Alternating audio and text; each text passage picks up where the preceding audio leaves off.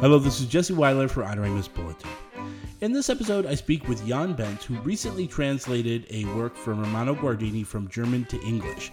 This is something that had never been done for this book, and he wrote about it for Adoremus Bulletin. The title of his article for Adoremus is called Liturgy of the Body. New translation of Romano Guardini book explains why prayer is a holy human affair.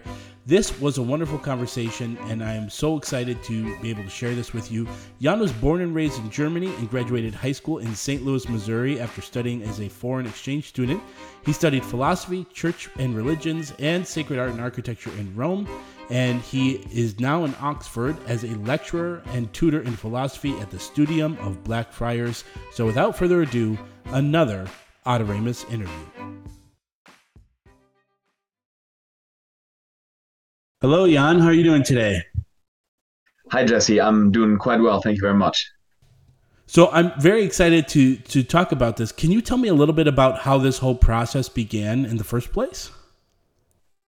Sure thing. Well, it's funny. It's like the history of philosophy, right? Everything's just footnotes to Plato and Aristotle. So while I'm not saying that all of the liturgical books are footnotes on Guardini, quite the contrary, and I think he would be the first one to point that out. I was approached to do this translation a while ago, and I was very happy to finish it during the year of Corona in Italy. So I had lots of time and meditation to ponder this text. Guardini, I think, has a perennial importance because he is one of the few authors whose ideas don't really become obsolete. They're perennial. And what is fascinating about Guardini specifically is that he has always been understood, in my opinion, more progressive or more liberal than what he actually says. So this book was suggested to me as a translation. I read it. I knew other books by Guardini already that I've read for my own personal formation throughout, since my adolescence, really. So I was immediately game because I think the stuff is just amazing. So you start the article here with this concept of dualism, right? This body and soul, which is a big part of what the essay is about. Can you talk to me about maybe the context that Romano Guardini was talking about? Because I think that's really important to understand. We may know, from a modern standpoint that this is still a problem here and it's even exaggerated, but what was the context in which he was talking about this? I think the context that Guardini tackles this whole question of body and soul, which is one of the chapter titles, chapter 2, is the general confusion about the liturgy and how a human being is supposed to participate in the liturgy. I think Guardini died in 1968. But so you can see that even from the 30s onwards, and I would even put the beginning of this much earlier, there's a certain detachment of soul and body in culture. And Guardini tackles this problem of body and soul relationship, of the unity of the two in a human being, specifically in his cultural context, but parallel in a context. Well, he tackles a problem that has been previously posed and that every generation really has to resolve anew, right?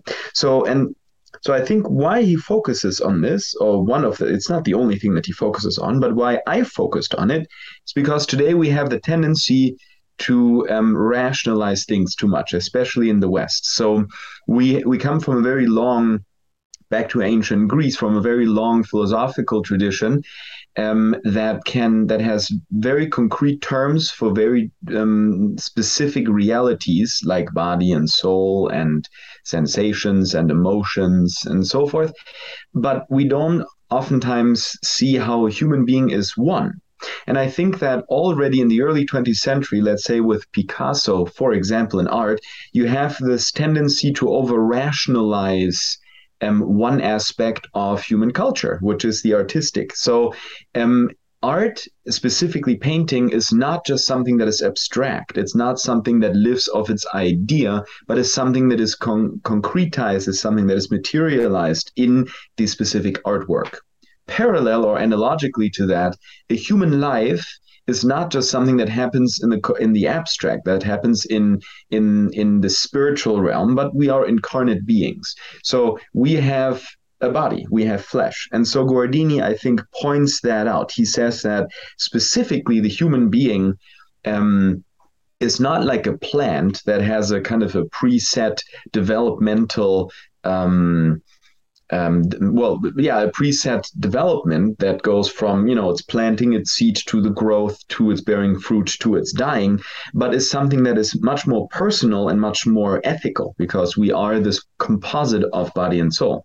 I think many of the modern liturgical errors stem from the fact that man is being spoken to just as a soul, or just as reason, but not as an incarnate being. So many of the books actually of Guardini have tackled this. I'm thinking of like Holy Signs, but also here now in Liturgical Formation, we have this, that he speaks about the materiality of human existence, and therefore the materiality of liturgy. And he actually doesn't just talk about the human body, he also talks about things as extension of the body, and how all of these, so the bodily movements, the bodily gestures, as well as liturgical vestments, liturgical apparati, liturgical, just anything that is material, chalice, thurible, incense, fire, coals, all of these things, water, holy water, right?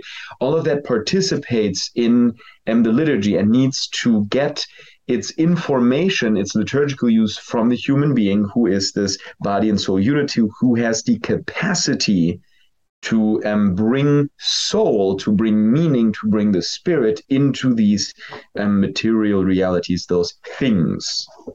So there's a lot of places we can go with this. And of course, we're going to talk primarily about liturgy, but, in my head, I'm hearing you speak, and obviously I totally agree with all of this, but I kind of thought we handled the incarnation, fully God, fully man debate, hundreds of years before Guardini was even here. And so the fact that this still keeps coming up is surprising. But one of the other themes that you talk about in his essay is this misconception of what a symbol is, because we talk about that both being, it's like a both and this both and is sown all throughout Christianity, both this and this. So can you talk about that, about symbol, and how we've misappropriated that, and how we need to get back to understanding what that means, and having that principle of both and?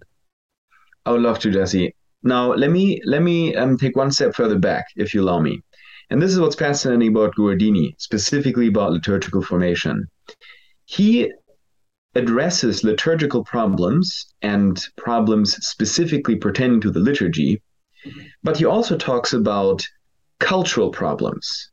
And this is something that may be surprising or striking to a reader, because if it's a book on liturgy, well, why do you talk about, I don't know, learning how to look the right way at something, learning how to walk the right way in a certain way,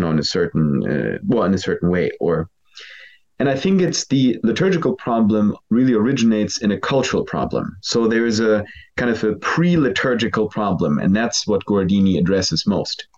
And that's what I find most fascinating. Now, you talked about symbol.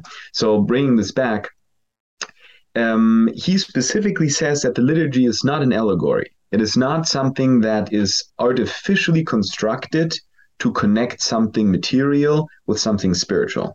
It's not a fairy tale. It's not a nice story for children to make something complicated easier to understand.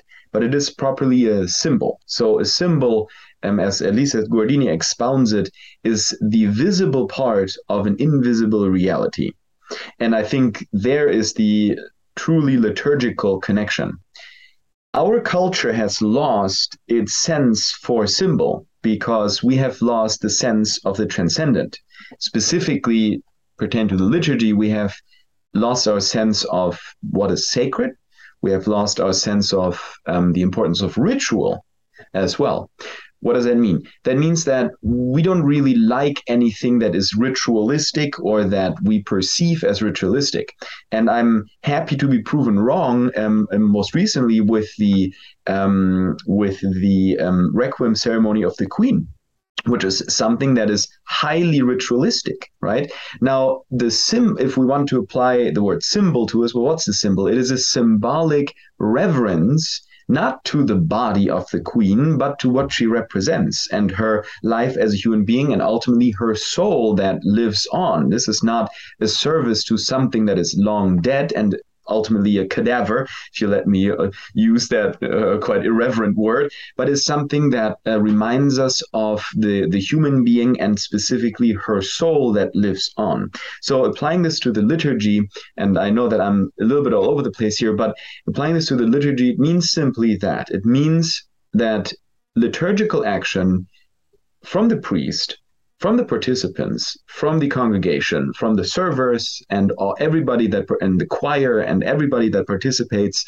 is something that materially expresses what immaterially is present, and that is obviously the worship of God with its different offices, with its different kind of manifestations, because everybody in the liturgy obviously has a different task, and the most important one being Christ Himself, who through the priest, right, enacts transubstantiation. So that's, I think, why Guardini emphasizes this idea of symbol so much, and is something that we really need to rediscover. It's funny that you say we don't like ritual things, but yet we are ritual beings, and we will wake up at the same time and eat and drink the same thing every morning. But then we shun anything that looks like public formal ritual. I want to put a pin on the culture thing, because I want to end with that in our conversation. But the other thing that comes to mind is that we have our individual, bodies and our souls in an individual aspect. But in corporate worship, right, in liturgy, we have Christ the head and Christ the body. And so we have that physical representation of the body, but then we also presumably have a soul liturgically. Can you expand on that a little? So liturgical soul, as in what do you specifically? Well, I'm just creating we have the body of Christ in the liturgy, and we have the Christ in the head and Christ the body, us as the body of Christ. But then we also have this heavenly reality that's happening at the same time. Yes, I see. Of course, absolutely. So this is something that Guardini does tackle, which is the idea of community, which for him is the extension. So the liturgical action happening in the soul extends to the body of the person specifically as a symbol. Then it extends to the things as an extension of that body, and then it extends further to the community. And so this is something where he counterposes kind of this pagan sense of community, which is mostly a conglomeration, and the community that is an organized hierarchical community, which we believe in the church, of which obviously Christ is head.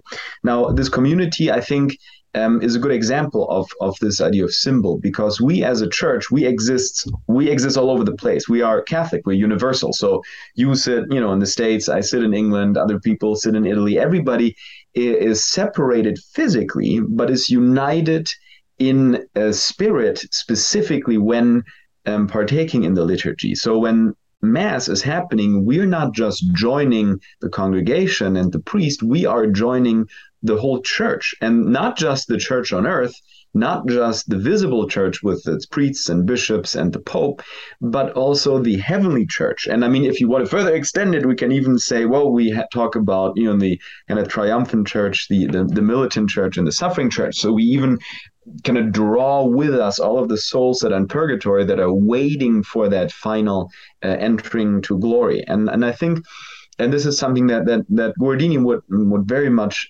like to hear us talk about more. He constantly draws from this really almost infinite wisdom of the church's liturgical life, never forgetting how it really has two sides: the invisible, the worship, the prayerfulness, the meditation aspect, the veneration, the supplication of the soul, the internal movement, which is so essential, but at the same time also the physical manifestation. Because, and I mean, let's be honest, we talked about this earlier. We said, well, every generation needs to rediscover this, ultimately, this liturgical life. Every generation needs to reestablish it. And ultimately, how do we keep things going? We keep things going by material manifestation. Imagine if your parents just, once every 10 years told you they love you, right? No, it's the daily hug, it's the daily kiss, it's the daily, I don't know, the weekly note, or maybe just even like a WhatsApp message. But there's a physical sign, that illustrates that spiritual, that spiritual core of things. So I think that's really where the community comes in, that we as a community participating in the liturgy become one, with the whole church that has ever existed, with the past church as well. So, yeah. What I love about all of these liturgical Christian principles, it's low to high, then high to low, and it's this constant flow of up and down and up and down. And so we have this big picture of the body of the church and the mystical body of the church. And we have what you're talking about is unity in worship, right?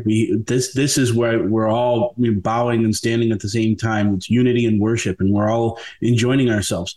But you also talk about Guardini's desire to have our individual bodies and our individual souls unified as well. So we have these high level concepts coming down to low level, and then back, once we do that, we offer that at a very high level. So can you talk about unifying the individual body and the soul is the desire, as God desires us to be unified? Yeah, I think, I mean, that's the principle of the Oracle of Delphi, is the know thyself. And I think today's culture and our society has really lost the sense of teaching wisdom, to the individual member of that society, of that culture. It's mostly wisdom about themselves, right? So today it seems like everything is put up for grabs. Everything is put in question. What is a woman, right? What is a man? What is marriage? All of that. Whereas the church has an answer to all of that, and that answer is very clear. And people think, well, giving the answer is actually boring, or is okay. Well, we've heard this already. But yeah, is that true? But have you really understood it? Or is knowing the answer to the question, well, who am I? Is that really boring? It doesn't seem boring at all. It seems to me that that's the most interesting thing that we can actually discovering ourselves. And discovering ourselves, we discover that we are a human being, which means that we are incarnate individuals. So we're not angels, and we cannot just know things, and we don't always remember things. We have flaws, and we have to work with it. We have to find strategies like memorizing vocabularies or something to overcome our material weaknesses. But all of that pertains to getting to know ourselves, getting to know our strengths and our weaknesses. And I think when Guardini emphasizes this body and soul unity, he speaks to an age-old problem, which I would predominantly put, if you want a philosophical voice, to Descartes, who really separates the two most strongly. And Guardini emphasizes the unity of the two. He says, look, if there is a movement in your soul, then it needs to materialize in your body, and it will materialize in your body, be it in kneeling in prayer, or, well, all movements that pertain to participating in Mass. But also, sometimes our soul is weak, and we need to start with our body. We need to start with, well, the sign of the cross, and then our soul finds its core and finds its center and centers on what we're supposed to do in that moment, which is prayer. So there's this interrelationship that we get to know about ourselves, and then this interrelationship of our body, of our soul, and that we truly are our body, and that we truly are our soul, not just that we have a body. And so often today the body is treated as an object, as something that we can alter and change, and through, I don't know, diets or workout or tattoos or whatever, which you see more and more today. It's so the body becomes kind of a product of our imagination. But the body is not a product. The body is what we are and who we are in a certain way. And I think in a very healthy equilibrium, as Guardini kind of brings that to a very good close, and uses that knowledge of what a human being is, then to explain and to expound on the liturgical life of an individual. I thank you for putting such great words to this, because I think that's the culmination that we all want to hear and we need to hear. Even as a dedicated Catholic myself, I always kind of lean towards the soul is willing and the body is weak, but that doesn't take into account sometimes I need to have a restful body so that my soul can properly pray. I need to sit down. I need to make physical real time for myself so that I can facilitate what the soul needs. And so those are very important things to know and understand. And that unity in self, I think, is incredibly important. I mentioned that I wanted to get back to the culture because I think this is really important. And this is kind of where I want to end. And we don't necessarily need to solve all the world's problems in one little podcast about, liturgical essays. But I do think, positing these questions are incredibly important. We talk about how the culture starts to pull the church away, and we also know that there are people in the church that are pulling the culture towards, right? Do you have any understanding of the importance of that direction? Where are we to aim from a practical standpoint as those who know and understand this? What are the practical steps that we can do to really get people to understand this? Is it more about attacking the culture and helping the culture to understand this? Or is it living the church so that the culture can see and bring that in? I'm not saying that you may have a right answer, but these are things that I think about. Very, very good question. Truly. Certainly, it's a little bit of both. Culture is not something that develops out of a vacuum. Culture is something that is based on true human desire. And I think behind every, however misguided cultural growth there is, or even misgrowth, there is a true desire. There's a true yearning of a human being wanting something that is true and good and beautiful. So I would say the central thing, how to reform the liturgy, and this is something that is really different from country to country naturally, but the central point to changing the liturgy is to understand the liturgy, top down and not bottom up. So something that is given rather than something that we make.